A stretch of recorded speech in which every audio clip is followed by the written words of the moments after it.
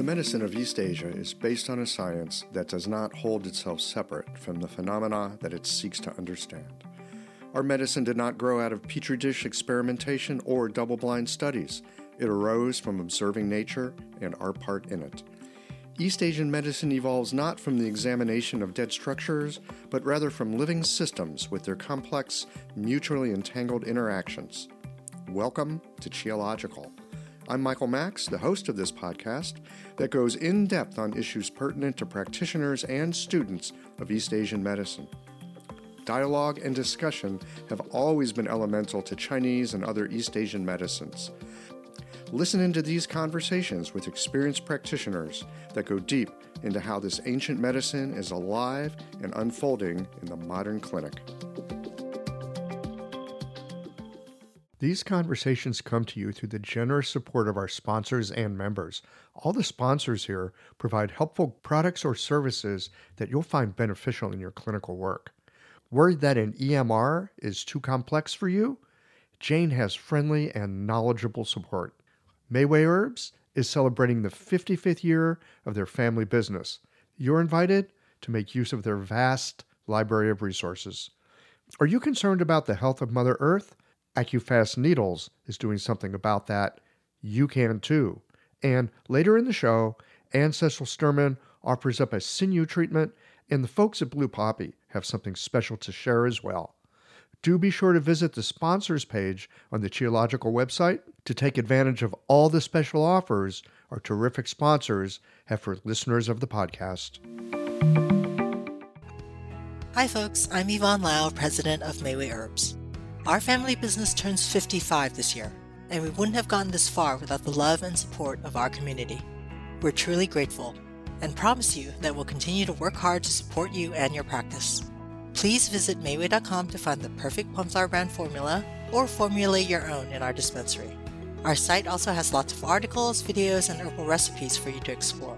And tune into our podcast, Chinese Medicine Matters, for insightful discussions on all things TCM. Learn about treatment strategies and powerful herbal remedies. As we welcome the month of May, our focus is on women's health. Our newsletter articles and podcast episodes this month will highlight different aspects and unique challenges women face, so subscribe or tune in. And if you're a practitioner, get a discount on our women's health formulas this month. Just visit Mayway.com. This season and every season, trust Mayway Herbs for your health and wellness needs. And thank you for supporting real Chinese medicine. I love how technology can help to automate my office, and I want to share with you my favorite tool for doing so, Jane.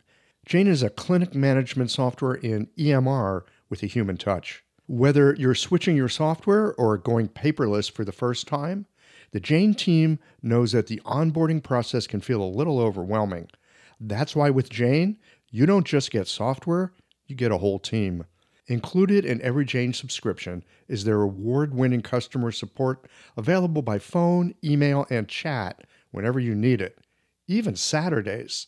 You can also book a free account setup consultation to review your account and ensure you feel confident about going live. If you're interested in making the switch to Jane, head to jane.app/switch to book a one-on-one demo with a member of their support team. And be sure to mention the code Qiological at the time of sign up for a 1-month grace period on your new Jane account. I don't know about you, but sometimes I take a step back and marvel at my acupuncture needles. I mean, they're the world's simplest medical tool. A sharpened wire and a handle. That's it. And with this simple tool, hundreds of health conditions can be resolved. I love it. What I didn't love was the amount of packaging waste I generated at the end of the day. But that has now changed too. Ever since I switched to AccuFast earth-friendly needles, I reduced my packaging waste by 90%.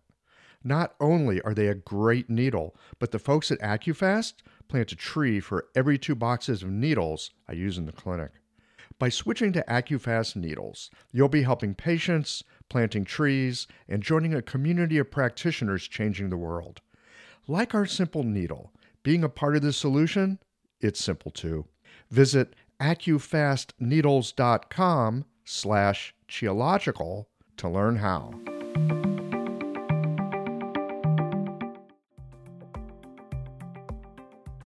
My guest today is C.T. Holman. C.T. is an acupuncturist in Salem, Oregon. He's been practicing since about the year 2000, and he's recently written a book on healing emotional trauma with Chinese medicine. That's the main focus of our discussion today. In addition to all this, he is Director of Development over at Lotus Institute, the Lillian Bridges organization that teaches facial diagnosis, and he knows quite a bit about that, teaches it here in the States and abroad as well. And like I said, our show today, while we'll be talking some about the book, mostly what we're going to be talking about is the applications that come from this book and the methods in working with emotional trauma using our methods of acupuncture and Chinese medicine. CT, welcome to Qiological. Thank you so much, Michael. It's great to be here. It's great to have you. We first ran into each other in Beijing in like the early 2000s. Right. Yeah. It's crazy to connect again. It's been so long. I know. No podcast in those days. Right. Exactly. Yeah. So we were there studying with Dr. Wang Jui.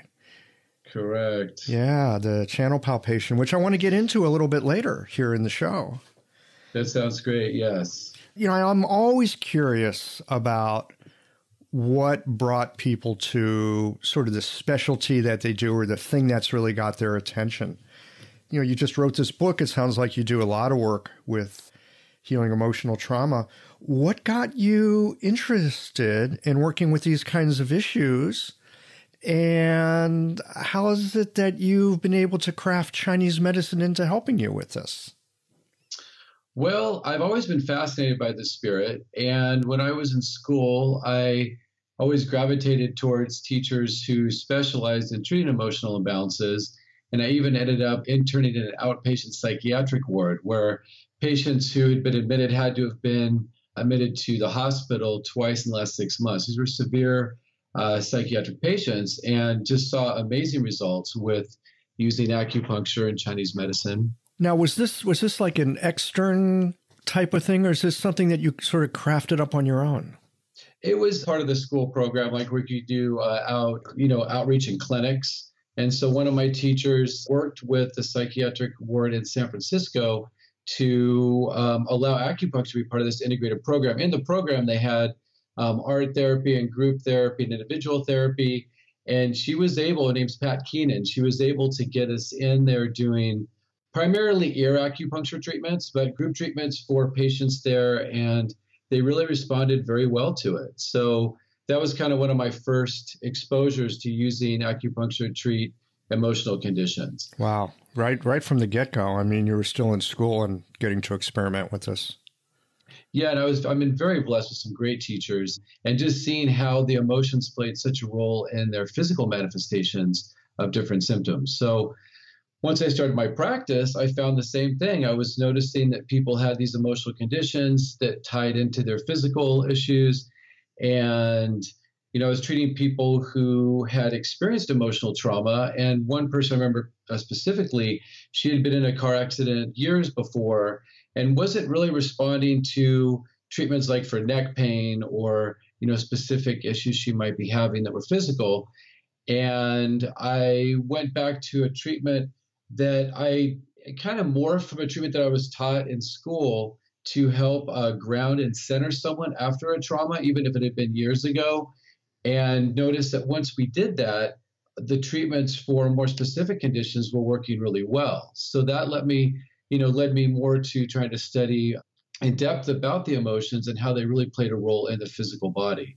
Yeah. This is one of the beauties of Chinese medicine is that, we really don't draw these distinctions between mind and body. They're aspects of the same thing. And so, of course, it makes a lot of sense to us that working on one side of that coin will affect the other side of it. This grounding treatment that you were doing, what does that look like? Well, it's primarily working with points to affect the earth element, but I really look at it in a bigger way of working with mothering the body. So it's kind of a three-stage approach when I treat trauma, but the first stage is really grounding and centering someone. So when someone experiences emotional trauma, it can be, this can be a wide variety of traumas. This could be childhood trauma, birth trauma, divorce, loss of a loved one, natural disaster, car accident, a serious health diagnosis. Anything like that creates a shock, and it scatters the energy. So, as we know, the body has a rhythm. It's trying to maintain homeostasis. When it experiences a shock, the energy scatters, and it's no longer able to maintain that rhythm very well or respond to treatments even for specific conditions through acupuncture or Chinese herbs. So the first thing I want to do is really center that person. And the core treatment is using pericardium 6, spleen 6, Ren 12, and Yin Tong. And these points all have an ability to center and settle the body. I mean, pericardium 6 not only, calms the spirit, but it works on the yin way to help nourish all the organs with blood, because when you get scattered, the energy is no longer flowing well and the organs aren't being nourished. This helps to center someone that way. Ren 12 is literally the center of the body, so it guides all the treatment towards the center. Spleen 6, it's on the earth channel, but it also affects the liver and kidney. And so it's helping to ground someone and also provide that nourishment. And then Yin Tong is working on the third eye to really help someone step out of their individual drama and see the bigger picture and shift away from being caught in that cycle to then be able to see where they are in the whole kind of universal aspect and begin processing their trauma. Right. Opens up the perspective. Correct. Yes. So it's pretty amazing. I mean, it really does help someone who's feeling so out of sorts, and the spirit can be so shocked and scared that it could literally leave the body. And so it's helping someone get back into their body, into their power, into their full awareness, so they can then begin processing the trauma and move forward and transform that. I think we've all met people that, you look at them or you talk to them and it seems like they're not all quite there, which I would think is sort of a spirit not quite connected to the physiology, not quite connected to the body. What are some other ways of bringing that back, of inviting that to return? So besides doing acupuncture, another thing that I do is a little more esoteric, but it is part of the core of actually Chinese medicine in terms of the shamanic aspect. So as we know, shamanism was a big influence on Chinese medicine in the early days, even before the Neijing. And the shamans would use drumming. And so I've recently been using shamanic drumming in my clinic as well. This last year, I released a CD actually using shamanic drumming. And I've studied with this one drum teacher, Toby Christensen, who studies with a tribe in Africa who uses drumming for healing and has developed these 5 element beads. And when I studied with Toby, I realized how similar the 5 elements of this Dagara tribe in West Africa is to the Chinese medicine wheel, and started working with these beads and playing with these beads and realizing how much they do connect with the Chinese 5 elements. And I use those along with just a shamanic trance bead. And that is very powerful. So when people come into my clinic who've experienced emotional trauma, at least for the first treatment or so, I will use this drumming along with the gathering chi. I call it the gathering chi treatment, this treatment that I was talking about. It really helps to bring them back into their body, into their spirit. And so, when I was studying in school, you learn about the spirit, you learn about the emotions, but, there's only so much time that can be allotted to that. And I realized that I just needed to study more in depth. And I began studying with different teachers to work with the emotions, work with the spirit, and working, through Qigong, practicing self-cultivation. And doing that also helped me to get more in depth with my own spirit, my own emotional health, and help transform old emotional traumas that I had. And I realized through doing the Qigong, working with facial diagnosis and other modalities, I could begin to perceive people's spirits better. I could see when someone's spirit wasn't fully in their body. I could see when certain emotions were stronger and affecting the physiology. Through those practices, I began to almost really intuit the balances of the spirits. And that's helped so much in, seeing when these treatments have kind of got to a certain completion point to then move to the next level. You talk about the spirits, And we have this amazing idea in Chinese medicine that each of the elements has their own spirit aspect, right? There's the Hun, Shen, Yi, Po, Zhi. I mean, these are lovely terms. And for me, they're a little bit slippery. It's like, how do we know when we're dealing with a spirit aspect? And how do we know when we're dealing with maybe something that's not particularly spirit aspect? I mean, I'm not saying that we draw a distinction like Western medicine does, that there's a body and there's a mind. We know this is a continuum. But I'd love to get your take on the 5 spirit aspects of the yin organs. Well, this is a core treatment, of course, to treat emotional trauma. Understanding the spirits does help to determine what you're going to do for diagnosis, how you're going to treat, these kind of things. I was first really exposed to understanding the spirits with working with Dr. Wang, because you're right, they're very slippery. It's, what does it mean when someone has a weak Po? How does that even look? What are we looking for? And how do we diagnose that? And then even more, how do we treat it?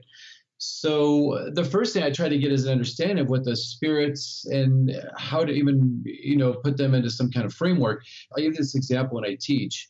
Let's say someone decides they want to be a pilot. They're sitting around one day and they get this thought, I want to be a pilot. Well, they get an insight.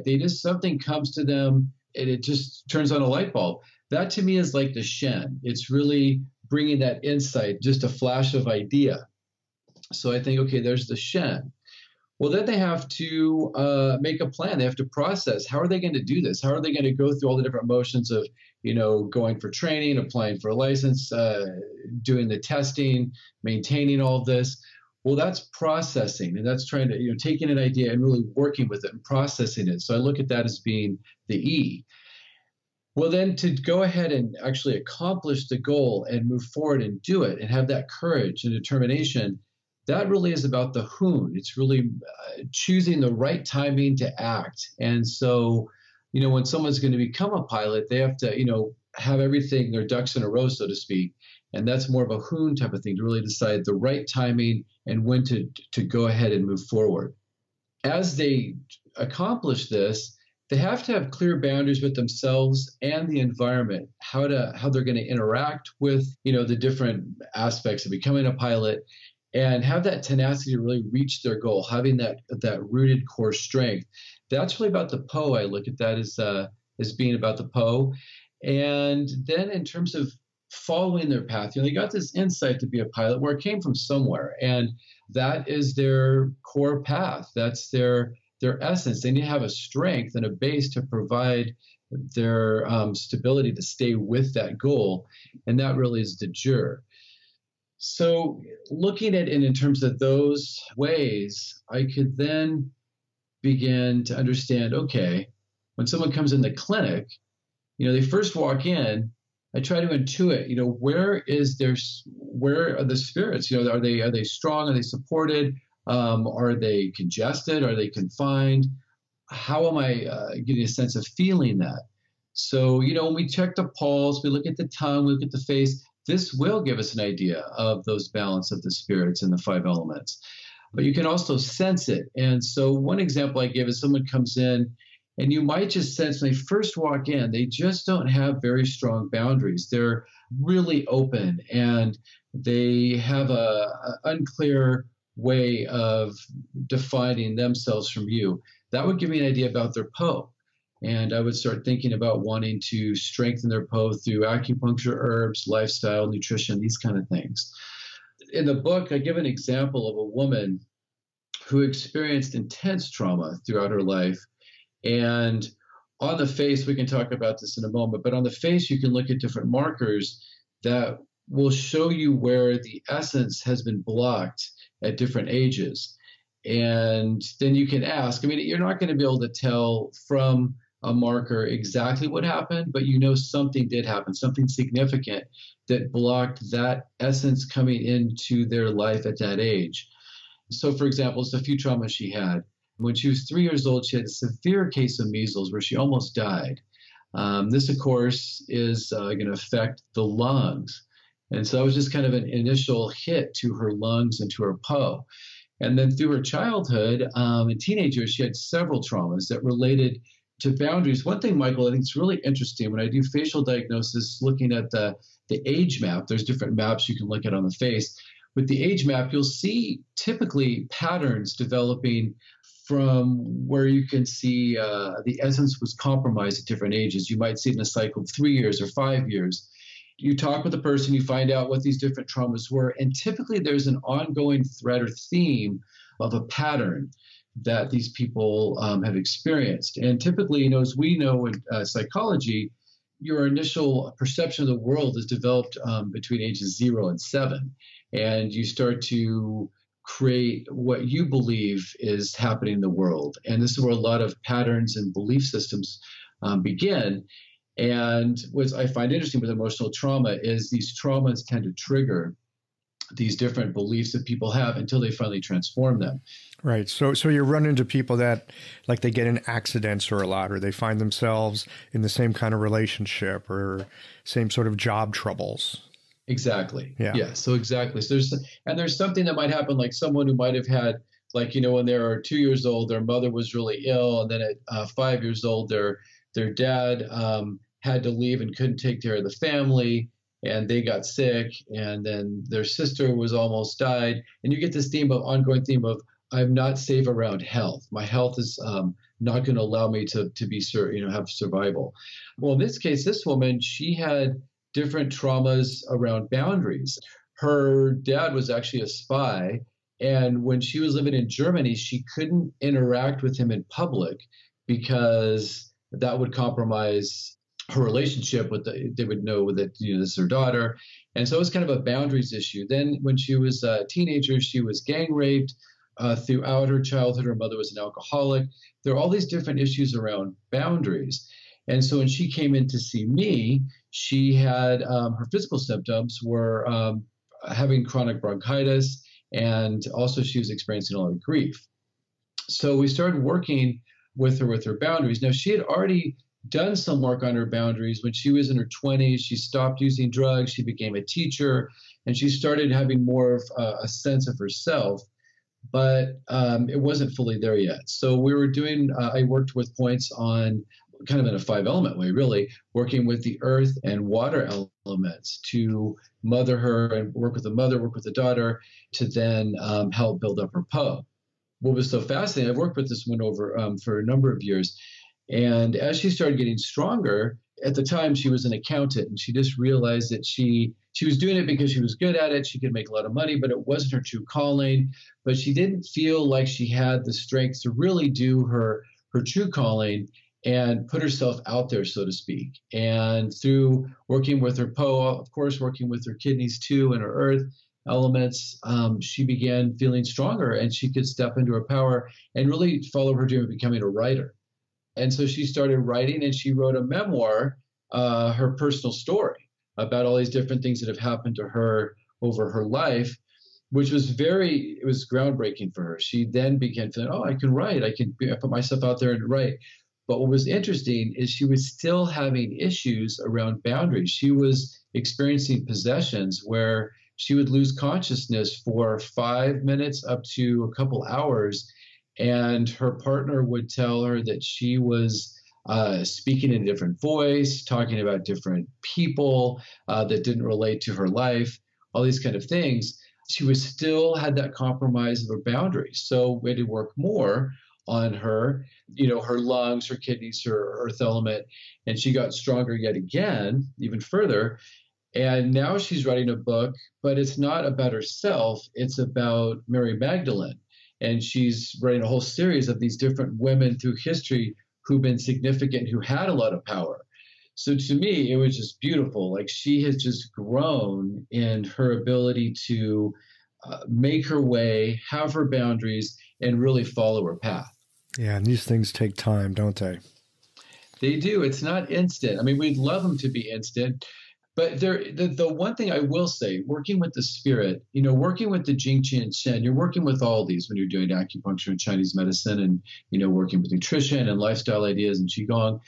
The spirit, though, I will have to say, works so fast. When you can tune into someone's spirit and just say a couple sentences, it will launch them so far on their path. And I find that to be fairly true through my practice. I mean, of course, I'm always working with the Jing and Qi, but when I can try to tap into those, when you can really find out what is that pattern, what's the belief system that tends to be kind of driving their life, and try to flip that and transform it, things can happen so quickly. With that spirit level, with that Shen level. I've found that, yes. Yeah. I've noticed as well in my clinic, sometimes patients will say something and it's like they're saying it, but they're not hearing what they're saying. I don't even know how I catch that. I guess I've just sat with people enough that I notice when people are saying something, but they're not hearing what they're saying. And all I have to do, I don't even use a needle. All I have to do is say back to them what they just said to me. For me, it's just a way of clarifying that I'm understanding. Sounding board, yeah. And sometimes it comes back and their eyes just like get wide and they kind of soften and the expression on their face softens. Their breathing dramatically changes and they're like, what? And I'm thinking, right. You just said it, right? But they've not been able to take it in themselves. Right. And so those moments where they actually can take it in, something quite dramatic can shift. They have the answers inside. I mean, we're just the way I look at it is I think of us as just being guides and helping them on their path to fully embody their power. And, that's why I found that the gathering treatment helps so much to help them get settled and centered, to really see what it is that's happening for them. As we do the treatments for people, when I'm working with people for emotional trauma, we get them centered, they still can be triggered by different things in their life that will bring back that old emotional trauma. If somebody's in a car accident with a red truck and they, later driving down the road, see a red truck, they might get triggered again. Oh my gosh, that truck's going to hit me. And they still have this trauma memory that's running the show in a lot of ways. And what I found interesting is, gathering and centering them helped, but then they would still have these trauma memories that would then discombobulate their chi again. It would scatter things again.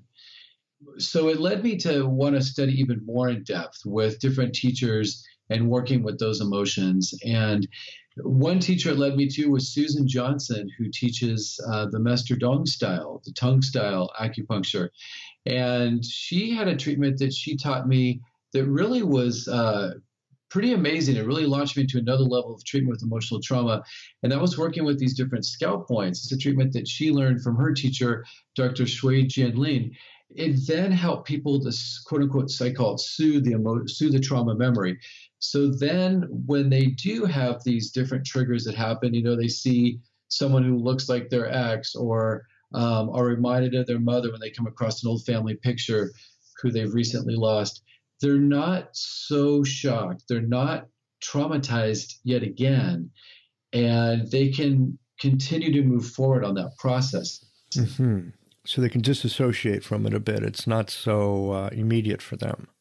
Yeah, it's not so raw. I mean, it's not so raw. I said a woman in the clinic yesterday who her sister was in a serious car accident 10 years ago. I treated her a long time ago, but she just came in again recently. Out of curiosity, asked her, your sister had this car accident. How do you feel about it? Well, she instantly started crying. It was almost as if it had just happened. And I could see, okay, she's still having that program run so fresh in her mind that now we have to begin working. I mean, of course, first thing I did was want to center her. But once she feels more centered, we can start working with these points to then help soothe the trauma memory, and then really move into more of the individual treatments, working with the 5 elements and trying to balance things. But we first have to get things so they're not continually shocking the chi. You got to settle things down. What are these scalp points? So the scalp points are do 20, do 24, and then an Ashur point that is approximately 1.5 soon out from the midline on the hairline. So just out from do 24. And these points, the way I've been taught and understood them, because I also studied with Dr. Tran, who talks about working a lot with doing spirit acupuncture, quote unquote, and bringing down the cosmic water from the universe. So what I believe is happening is, we do 20 by Hui as the opening to the universal energy, the heavenly energy from above. And doing these spirit points is guiding down the water, the cosmic water from the universe, to soothe and calm those traumas. The traumas, when they happen, they create wind and fire, and the water can soothe all of that and calm their spirit and get them to be, again, more in that clear perception. On a more Western physiological level, I do study a bit of Western medicine and the emotional trauma work that's being done currently. And there's a lot to be said about that. And we don't want to make necessarily direct connections with Chinese medicine. That's what my teacher taught me. Dr. Wong's talked a lot about that too. We like to understand, the Western medicine approach, but we wouldn't want to make it exactly the same. But we do have to look at the prefrontal cortex, the limbic system, and the brainstem.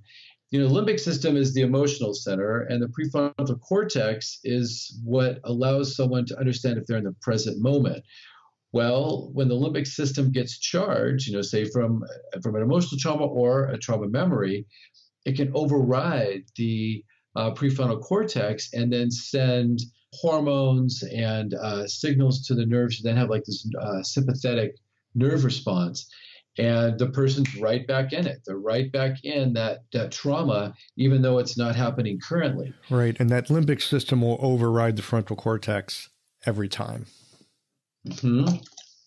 But there is a lot of work being done to show that you can improve the connections between the prefrontal cortex and the limbic system, so the prefrontal cortex can check the limbic system.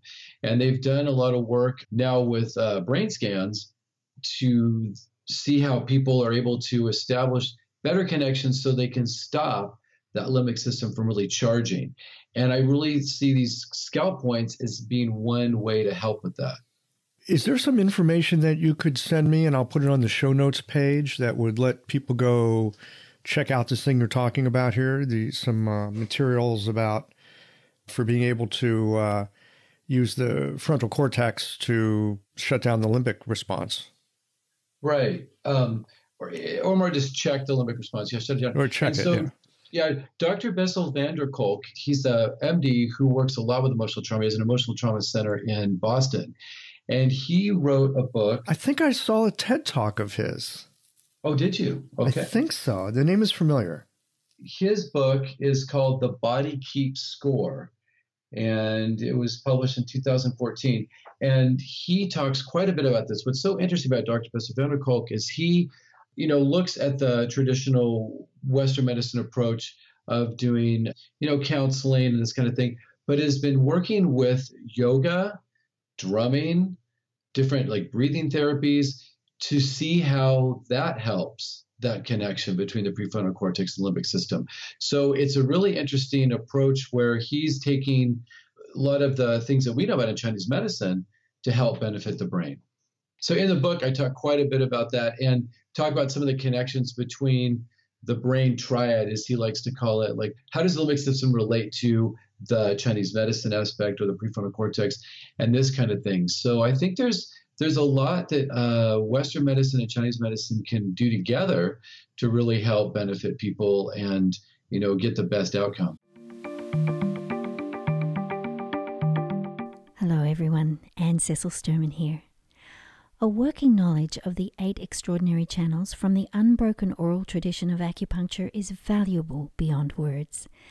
The power of these channels is tremendous if the practitioner has well integrated diagnostic, theoretical, and practical skill. You'll be familiar with Du Mai, the governor channel, or the Sea of Yang, the primal reservoir of Yang, which ultimately finances all movement and growth. But this channel also governs the ability to self-determine. The psycho-emotional presentation of your patients can be matched to a classical activation of this channel, clearing impedance in the free flow of Yang Qi to body, mind, and spirit. I'd like to share with you the marvelous potency of the Du channel in a full-length live treatment video from the seminar I taught last year in Melbourne, Australia. It's at annececilsturman.com/sinews 2024. Click on the Jump to Free Teaching button or see the link on my Instagram page at Anne Cecil Sturman. Thanks, Michael. Back to you. Yeah. Are there any other sort of, and I'm not looking for shortcuts here, but any go-tos that you often will use to help people calm down from an incredibly agitated state or a chronic agitated state? Well, besides the calming treatment, the gathering chi treatment that I was talking about, there's some great ear points. I mean, Shen Men and point zero, that master's point right in the center of the ear, those 2 points are very effective. Breathing techniques, I have people do that. I do like the drumming. I talk to people about tapping, the emotional freedom technique. I don't know if you're familiar with that. I've heard of it. I'm not that familiar with it. I know they use the meridians to some degree, but I don't know that much about it. Tell us something about it. Yeah, I find it very helpful. In fact, so that woman I was talking about yesterday with her remembering the accident her sister was in, I instantly started tapping with her, and her Shen changed in amazing ways. What it is it's a technique that's used by counselors, and they absolutely use the meridians and acupuncture points. And they use several points on the face, scalp area, on the torso, and on the fingertips. What's interesting, these points incorporate a lot of the Jing Well points. They incorporate a lot of points that deal with consciousness, like Do 26.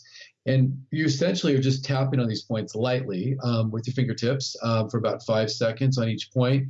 And you go through the circuit. Also, as you do these points, you can say an affirmation that I am feeling blank, like whatever the emotion is, anxiety, worry, anger, fear. I'm feeling this emotion, but I deeply and completely love and accept myself. And you're kind of saying that in your mind as you're tapping on these points. And it is remarkable, Michael. I've seen people in the clinic, once they've tapped, help so much. And then what I love about this technique, it's something that's free. They can do whatever they want, and it's very easy to learn. I always give people a little map of the points. In the book, there's a map too. You can go look up Emotional Freedom Technique and find the map online. It's a great tool that I give people because, you can't be with them 24/7 doing acupuncture. So they have this go-to technique they can do. And there's one point, Ren 17, that I find kind of as a, if they can't remember any of the points, do Ren 17. And it really helps get them back in their heart, in their body, centering them. There's also Ren 12 they can do with that. I treat kids in my clinic too. And I had a kindergartner in my clinic, and she was having a lot of anxiety. With kids at that age, I treat babies. And babies, I don't know if you treat kids, but babies are so easy with acupuncture. It's no problem. Like, they're fine with it. Just do in and out, no big deal. But once the child turns 4 to 8, it seems to be kind of a nightmare, at least for me, to treat kids because they're so used to inoculations. They're scared about needles. They've already got an idea of what a needle might mean. Right. And so, of course, it's not the same thing as what we're doing, but it is what it is for them. So a lot of times I won't do acupuncture. I'll do acupressure and use little, different tools on the channels, this kind of thing. But I taught this girl the tapping technique. She found it so effective that she went to school and taught her whole class. And now the class was tapping. And so that was beautiful. I was so happy to hear that. It's lovely, especially sweet for a kid to do that. But I'm just thinking it's so lovely whenever anyone that we help gets something out of it and they can go and help somebody else with what they've learned. That's always just so wonderful. I want to come back a little bit to some other stuff that you were talking about earlier in the show around the facial diagnosis. I might be opening up a can of worms here. I don't want to go way far down the rabbit hole, but I'd like to take a glimpse inside the rabbit hole. Okay. So you were talking about being able to read a certain kind of trauma at a certain age on the face. I'd like to know a little more about that. Well, I study with Lillian Bridges, and now we teach this abroad, and it's a very effective technique. When I first graduated school, I internally, just like that example I gave of that person, that woman who wants to become a pilot, I had this thing in me, I want to learn face reading. Well, peers of mine thought it was, don't do that, CT. It's just a beauty thing. It's just, it's superficial. Don't learn that. And at the time, this is back in the early 2000s, facial diagnosis was not really considered much in Chinese medicine. It was definitely a very esoteric thing. It was an aside to Chinese medicine. Now it's become a lot more accepted as a core diagnostic technique. Facial diagnosis is part of the core diagnostics in Chinese medicine. In the I Ching, there's a great quote that talks about the superior, I don't really like the term superior, but the superior doctor uses 3 diagnostics, which includes looking at the color of the skin, feeling the channels, and checking the pulse. Well, that quote was actually used by Dr. Wong to support channel palpation for feeling channels, but because it's pricking and plucking the skin. But there was also looking at the color of the skin, which supports the facial diagnosis. There's these age maps I was talking about are part of the core texts in China for the earliest texts on Chinese medicine. So this facial diagnosis was a thing that was used for centuries. But the thing that's so interesting is it was lost somehow along the way, because when I was in school, we didn't talk about facial diagnosis, and it certainly wasn't being talked much about. So, after resisting the urge to go study with facial diagnosis, I finally said, you know what, I'm going to stay with Lillian. I've got to do it. So I studied with Lillian, and it opened up a whole world for me, because you can see so much on the face. You can see someone's different emotional traumas at different ages. You can see their personality. You can see their past, present, and future. You can get an understanding of the different organs, how they're functioning. You can even use it for matchmaking and for hiring people for a job. It's a very versatile technique. But of course, I use it primarily for medical diagnosis. And one thing that I found very interesting in studying with Lillian is I wanted to learn more about Jing, Qi, and Shen. And she teaches the facial diagnosis in those 3 levels, because there's so many face maps. People get frustrated when I teach face reading sometimes, because I talk one moment about the age map, we're seeing this sign here, but then I talk about on the emotional map, we see this line there. And then we talk about the organ map, and I see this indication on, the chin. And so they get, oh my gosh, so many things happening. But there's different maps that relate to the different levels, Jing, Qi, and Shen. So the age map that I was talking about earlier, that really relates to the Jing. And Jing is a huge topic in Chinese medicine. And I think it's often a not well understood topic. And I'm still understanding myself. I'm still working it out too. And in a moment, I'm going to come back and ask you about your take on it.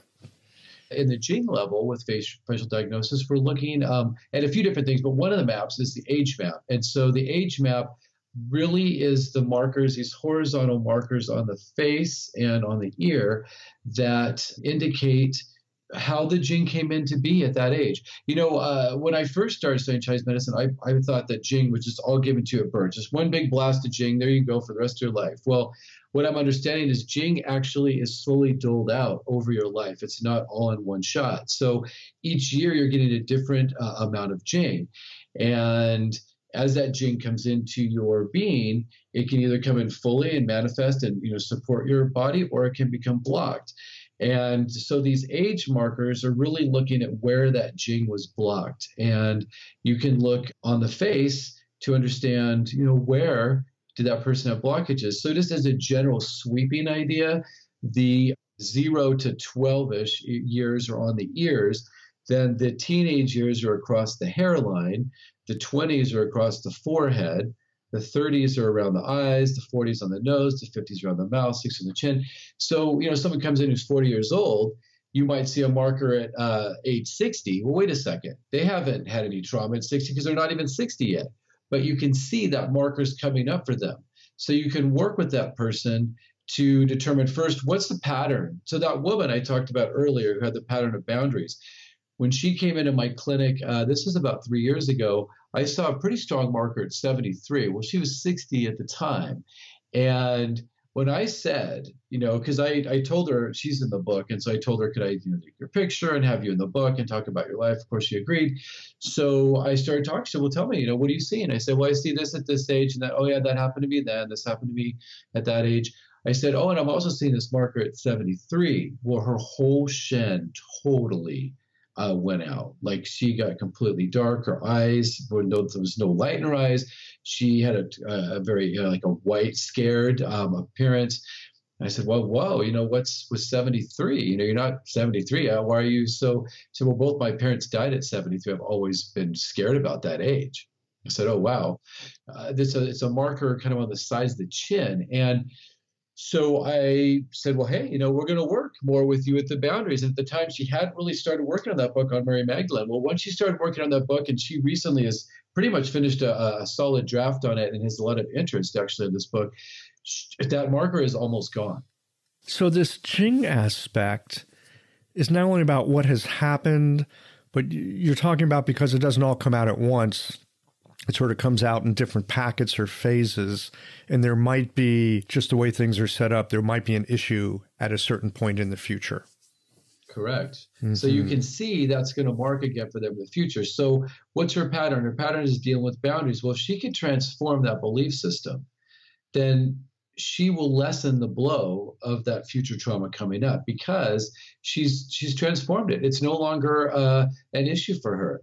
So now that she has stronger boundaries, whatever's going to happen at 73, it's going to be more of a speed bump at this point. That's how I say we can see the past, present, and future. You can see what's coming down the road for someone. I think that's one of the beauties of working with a facial diagnosis is not only understanding what the pattern is the person's cycling in, but how to transform it before they get to an age that it could be significant. Right. Well, in acupuncture school, I suspect all of us were taught some, the very basics, looking to see how the 5 elements show up on the face. Is there something, what color do they show at their temples and like around their mouth? Are they sort of woody, or is that a fire thing? Or, we're taught some of that basic stuff. Are there a couple things that you could give our listeners here right now? I mean, you just described the age map, but is there anything else that sort of a simple thing that people could take into their clinic and start looking for that might be helpful to them and their patients? There's always the concern that a little bit of information used could be maybe detrimental, but I think starting to look at a little bit of stuff is helpful. I would encourage people who are interested in facial diagnosis to read Lillian's book. And also in this book that I've written, it talks quite a bit about different sections. But the Chi map, I think, is the most, the organ map, I think, is the most easy to utilize in the clinic because it's specifically where you see the organs on the face. So people could start looking at those areas and, I see their chin. It looks a little bit wobbly. There's lines in their chin. Well, the chin relates to the kidney element. It relates specifically to the emotions. So when someone comes in and has, we say like a wobbly chin, or where their skin on the chin looks like, an orange peel where you can really see the pores there. This is something where you can see, this person is experiencing fear, even if they might not say anything, because like you said before, people come in and they'll say what's going on for them. But sometimes people will say the opposite of what's going on for them because they want to put up maybe a show or this kind of thing. So you can really see the real reality of what's going on with this person. So you might see some lines or dimples in I shouldn't say dimple because some people have that one dimple, but more of like a wobbly aspect to the chin. Mm-hmm. Look to see if something is a little out of sorts there. With the kidneys, sure. Yeah. And so there's that one area. You mentioned the temples. That is an area that relates to the liver. People sometimes have darkness in their temples. If you look at the pictures of Robin Williams before he took his life, before he died by suicide, they're very, very dark in the temples. In fact, the darkness went all the way down his face into his jaw. So if someone comes in, they have darkness in their temples. Okay, this person might be suffering from some pretty strong depression. And you can look at that area. Another interesting thing about the organ map and the facial characteristics, the different aspects of the face, you can also understand the strength of the elements, the strength of the organs. So, and that, that's a great thing too, because so often people come in because they feel broken and they're very in touch with their weaknesses, but they're not so in touch with their strengths.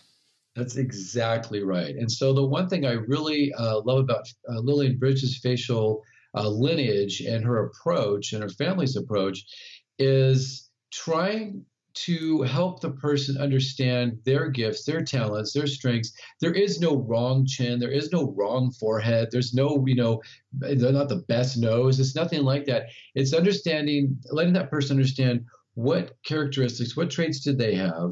How do they work together? And what are their gifts to the human family? Because ultimately, with facial diagnosis, you're helping someone see themselves and love themselves. And that to me is incredibly powerful because it will shift that energy. If they are feeling weak and broken and victimized, it shifts them into seeing, okay, this is what I have to offer. So, for example, like with the liver, if you want to see the strength of the liver, one easy way to check is the eyebrows. Does someone have really thick, bushy eyebrows, or are their eyebrows very thin or thinning? This will tell you how the liver can process toxins. So, if you do herbs in your clinic, be aware that if someone has very thin eyebrows, they might not be able to take herbs, or at least you need to have the dose be lower. So this is something where you can also understand not only the emotions that they might be experiencing in that element, but also the strength of the element. So the eyebrows are another area you can look at for the wood. If you want to look at the fire element, the heart and small intestine, pericardium, you can look at the tip of the nose. This is a very clear area where you can understand what's going on with the heart. Lily and I were just teaching at the TCM Congress in Rothenburg last year, and we did a class on cardiology, but just did in-depth diagnostic work about the heart, about the nose. And one thing we look at the nose is for the colors, like you mentioned, the color of the face. Well, if there's a lot of redness in their nose tip, okay, we're talking about the tip of the nose here, is that would be more heat in the heart. But if there's vessels and darkness, there's more blood stagnation. There could be inflammation in the vessels if you see those vessels in the nose. You see whiteness, there could be cold or blood deficiency in the heart. So we had one patient come up who had a really dark nose. And, I asked her, well, okay, what's going on? Any strong emotional trauma in your past? Well, not too much trauma, but right now, my horse is very sick. I was like, oh, okay. And I said, well, hopefully your horse feels better. She said, well, that's the problem is my husband doesn't want to spend the money to take the horse to get treatment. I said, oh, and so she was feeling anger, but also she had a lot of, hurt in her heart. She had a line across the upper tip of the nose, which indicates the pericardium is very tight. So, okay, we should do some treatment. So I palpated, well, maybe talk about channel palpation, but I did some palpation, checked her pulse, determined she had blood stagnation, wanted to help open the heart, but she also had blood deficiency, and I saw her tongue was pretty pale, and her pulse was not that strong. So I wanted to do some points to support her heart, help with the circulation, and did some points. It helped. Her nose started to become less dark. But I was telling people in the clinic in the seminar, I said, well, a lot of times I also do bleeding. I like doing bleeding in my clinic, actually. And I've been taught some great bleeding techniques by one of my primary acupuncture teacher, Dr. Wei-Che Young, who teaches the Master Dong style. He talks about using points around the stomach 37 area. Look for vessels there, and that can release heat and pressure and blood stagnation in the heart. So I said, oh, sometimes we see, blood stagnation in the heart here, but I don't know if I'm going to be bleeding today. And I said, oh, look, we look in this area. Oh, well, actually, she does have a vessel. And everybody said, bleed her, bleed her, bleed her. And, of course, the woman, she's like, yeah, bleed me. So I did prick the point, and quite a few drops of blood came out, and her nose dramatically changed. So what I think is so interesting about the facial diagnosis is not only does it give you, diagnostic information, but you can see the treatment working. And that's, I think, one of the biggest tricks in Chinese medicine is to know, is your treatment helping? Is someone actually getting, is somebody getting improvement from this? They can come in and say, oh, how do I know that what I'm doing is actually being helpful? Right. So besides, feeling the channels or feeling the pulse, this kind of thing, you can look on the face and see absolutely these are the changes. And so I often in my clinic will take pictures before and after treatment, sometimes the day of, or sometimes weeks, months afterwards. And it's amazing seeing these faces shift. In the book, I have quite a few pictures, color pictures of people's faces before and after treatments. And it's pretty phenomenal. Even if you don't do face reading, it's pretty easy, I think, to see the changes that happen for these people. And, I got to say, it's not me doing it. It's me helping to facilitate their energy to be fully present to then make these changes happen. In recent years, the Sa'am acupuncture style has generated significant interest and a loyal and growing following. In the Sa'am approach, a precise diagnosis leads to a 4-needle treatment to address the 5-element and 6 qi imbalances in the body. The 4 needles target the controlling and generating cycles. It's common using this method for the needle sensation to be stronger than in many other styles. Thus, the choice of needle becomes important. The Unico brand of needles lends itself to both strong and gentle techniques. These superior needles are made of uncoated Japanese surgical stainless steel and feature the best guide tube on the market with its unique beveled edge. Additionally, Unico needles have a tensile property that helps with freehanding needles into Jingwell points and allows you to more easily feel the arrival of qi. Blue Poppy is the exclusive importer and distributor of Unico needles.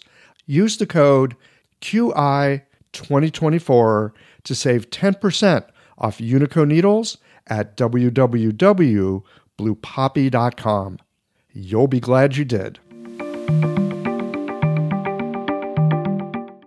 The amazing thing about this medicine to me, it's not that we're doing anything. I mean, we get to guide, we get to help, we get to assist.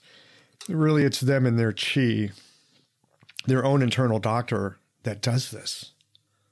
I want to hear a bit about your time with Dr. Wang and how the channel palpation fits in with the work that you do today. Well, I was very honored to study with Dr. Wang, and he'll be greatly missed. He, of course, as you know, he passed away this last year. Yeah, I heard he's already greatly missed. Yeah. And he is right. He is greatly missed, of course, and he will continually be honored. And the good thing is there's quite a few master teachers who are teaching channel palpation. Jason Robertson, Yefim Gamangonishvili, Nisa, there's Jonathan, there's quite a few people teaching. And I teach channel palpation as well, but I'm not didn't study as in depth as those people did. But I started studying with Dr. Wang back in the late 90s, and it was eye-opening.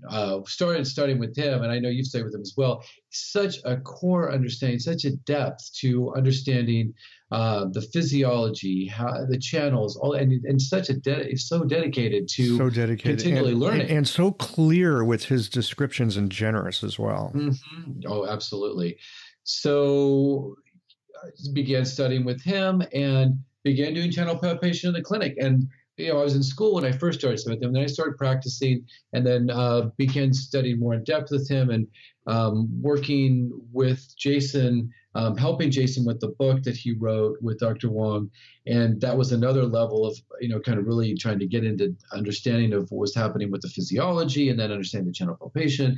And I've been using it in my clinic ever since. So, since 2000, since I started practicing, I've been using channel palpation. And through the entire time I've been using it for diagnosis, I continue to use it for diagnosis. I've added these other, added more. I did a lot more in-depth work with the pulse through the Shen Hammer system, and then work with Lillian. But I never let the channel palpation go. I thought that was something that's it's amazing. As you know, in your practice, I'm sure you find it very effective.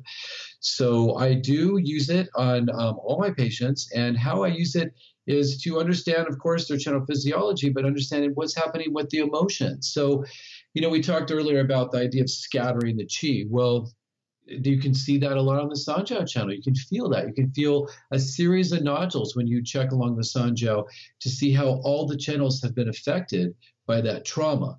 So a lot of times somebody comes in initially after a trauma, or even if they haven't had the trauma fully processed and cleared, you can find these nodules along the Sanjiao channel. Any places, particularly along the Sanjiao channel, that these nodules tend to show up? Well, I would say between Sanjiao 4 and Sanjiao 10, along the forearm. Of course, those who stay with Dr. Wang, like you did, he primarily will feel the forearm, but I'll feel along the entire Sanjiao channel. So there's not necessarily one like just Sanjiao 5 or Sanjiao 6. Of course, those can be more predominant, more bigger nodule at that point, but a lot of times I just feel a whole line of nodules along that forearm. So, but specific points, there are specific points I will find someone who has just, say, lost a loved one, deep grief. I'll find a pretty significant nodule at lung 6. Oh, yes. Yeah. And you've probably seen that in your practice. I don't know what it is about lung 6. And this is something that I definitely got from Dr. Wang because, he clued me into palpating this way. I find lung 6 shows up in all kinds of different presentations. I mean, not just for the usual cough and asthma and blah, blah, blah, But yes, absolutely for certain emotional issues, often for constipation. Mm-hmm. Yeah. Maybe one understanding could be because of the lung governing the qi. And since the qi can become affected by so many different ways, lung 6 can then present being the qi cleft point that kind of shows where the lung qi isn't flowing very clearly. And it's an area that I will see then, just like on the face, you can see things resolve and change. That's what I love about tonal palpation. You can really see these nodules that might have been there for just acutely or for chronically start to shift and transform. So another area that I see commonly is pericardium 4. This is an area that is often affected in acute trauma, even if it's a long-standing trauma, broken heart, or even just any type of emotional trauma. You can see pericardium 4 having a nodule there, and it can be around the pericardium 4 area. And that nodule, surprisingly or not surprisingly, tends to clear pretty quickly. I've had just in one treatment a pretty significant nodule and even a darkness in that area clear after 1 to 2 treatments for people. And Dr. Wong's talked about this. The pericardium responds pretty quickly. The pericardium channel responds pretty quickly to treatment, and that's another area that I'll look for to see if someone's having that type of blockage from a trauma. Let's turn to your book for a moment. Okay. Give us a little overview on your book and what kind of things practitioners can learn from it. Well, the book is, treating emotional trauma, and it goes through the beginning. It talks about the physiology and what happens to the Jing, Qi, and Shen, and what happens to the 5 elements when someone experiences emotional trauma. Then at the second chapter, which is, real core, is diagnosing, understanding the diagnostics that go along with understanding emotional trauma. So people, might have more of a background or work with channel palpation, or they might work more with pulse, they might work more with tongue, they might work with facial diagnosis. It covers each one of those aspects pretty in depth of how they can use those techniques to then diagnose the emotional trauma. And it goes quite a bit into the 5 elements as well, because something that, when I was in school, 5 elements we discussed some, but again, there's not enough time to really go that in depth. So I studied quite a bit more with Master Wu and Lillian Bridges on these 5 elements and other teachers too. So there's quite a bit about 5 elements and understanding how those also can be used to diagnose someone. And then I introduce another diagnostic technique I call it intuiting the 5 spirits, and how things that you can look for, things that you can maybe sense or feel that will give you a clue to what element and what spirit aspect is affected. So that's the real diagnostic chapter. Then what I think is so beautiful about Chinese medicine is there's so many treatment modalities you can use. And I use several different ones. So in there, I cover acupuncture. I also work with heavenly stems and earthly branches. This is something I've been using for a few years now.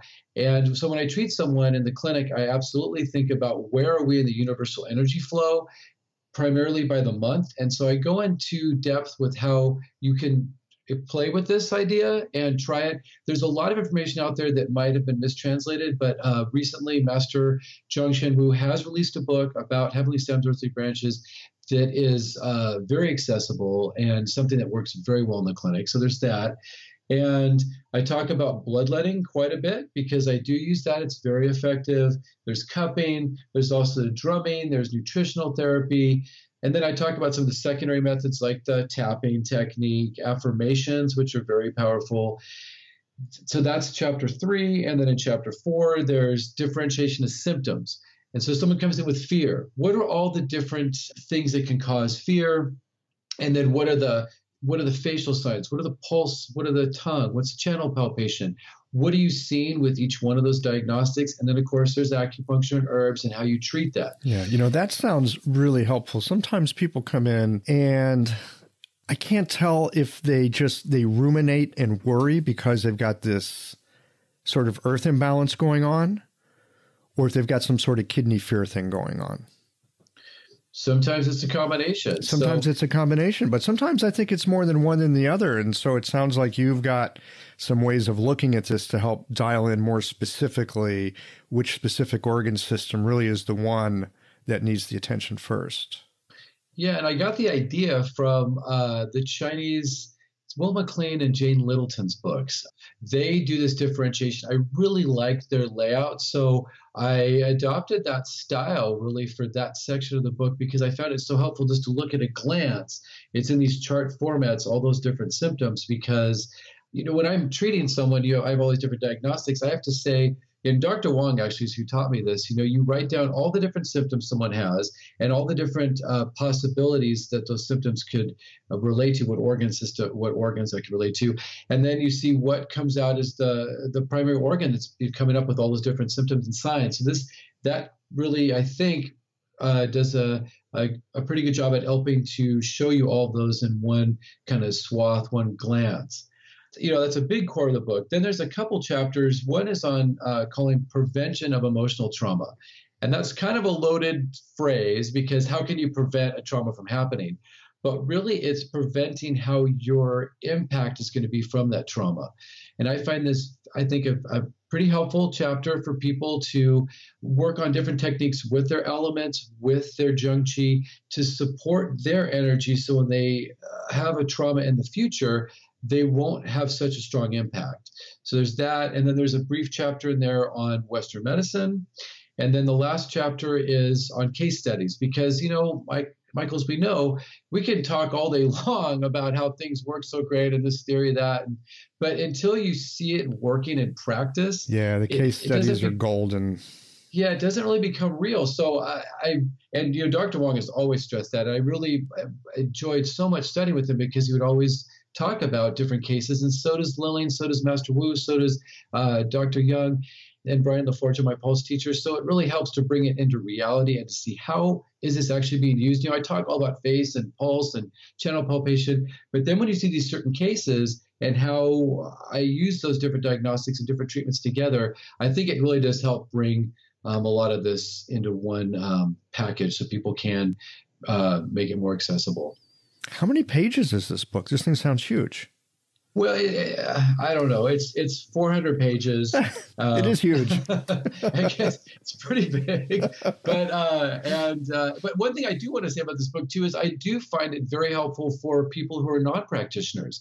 I just got an email from a person down in San Francisco who's been reading this book along with his partner, and they're non-practitioners, but they've been finding it very helpful to work through their emotional trauma. So I wrote it with the spirit that, that chapter 4, the whole differentiating the different emotions, that's too in depth for a non-practitioner. But the other chapters, I think, are accessible for people to, patients to look at and understand more about themselves. And there's a lot of self-care techniques in there that people can utilize. So it is, primarily marketed or used for practitioners. But I wrote it with the intention that people from all walks of life could look at this and get some help. Wow, that's great. Yeah. I can't believe this time's gone by as quick as it has. This has been really fun. Any closing thoughts that you'd like to leave with our listeners before we say goodbye?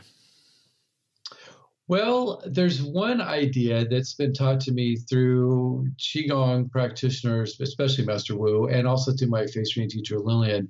It's the idea of returning to the source. We hear about this in Qigong practice, the idea of going back to the baby state, but with this wisdom that we're given through our life experience. And that's something that I think emotional trauma helps people with. Emotional trauma can be looked at as a negative thing, but I think it can also be something that's positive. When someone's able to process and transform that trauma, it opens their energy, it brings them more into their full spirit, their full way of being, and allows them to really bring their gifts and talents to the human family. So I see the emotional traumas, if they can work through them, being a real gift for them to really get back to their original energy and live happy and strong and really offer their talents to the human family. Yeah. So it could break us or it could break us open. Exactly. Yeah, good way to put it. CT, thanks so much for your time today. Thank you so much, Michael. It's been wonderful.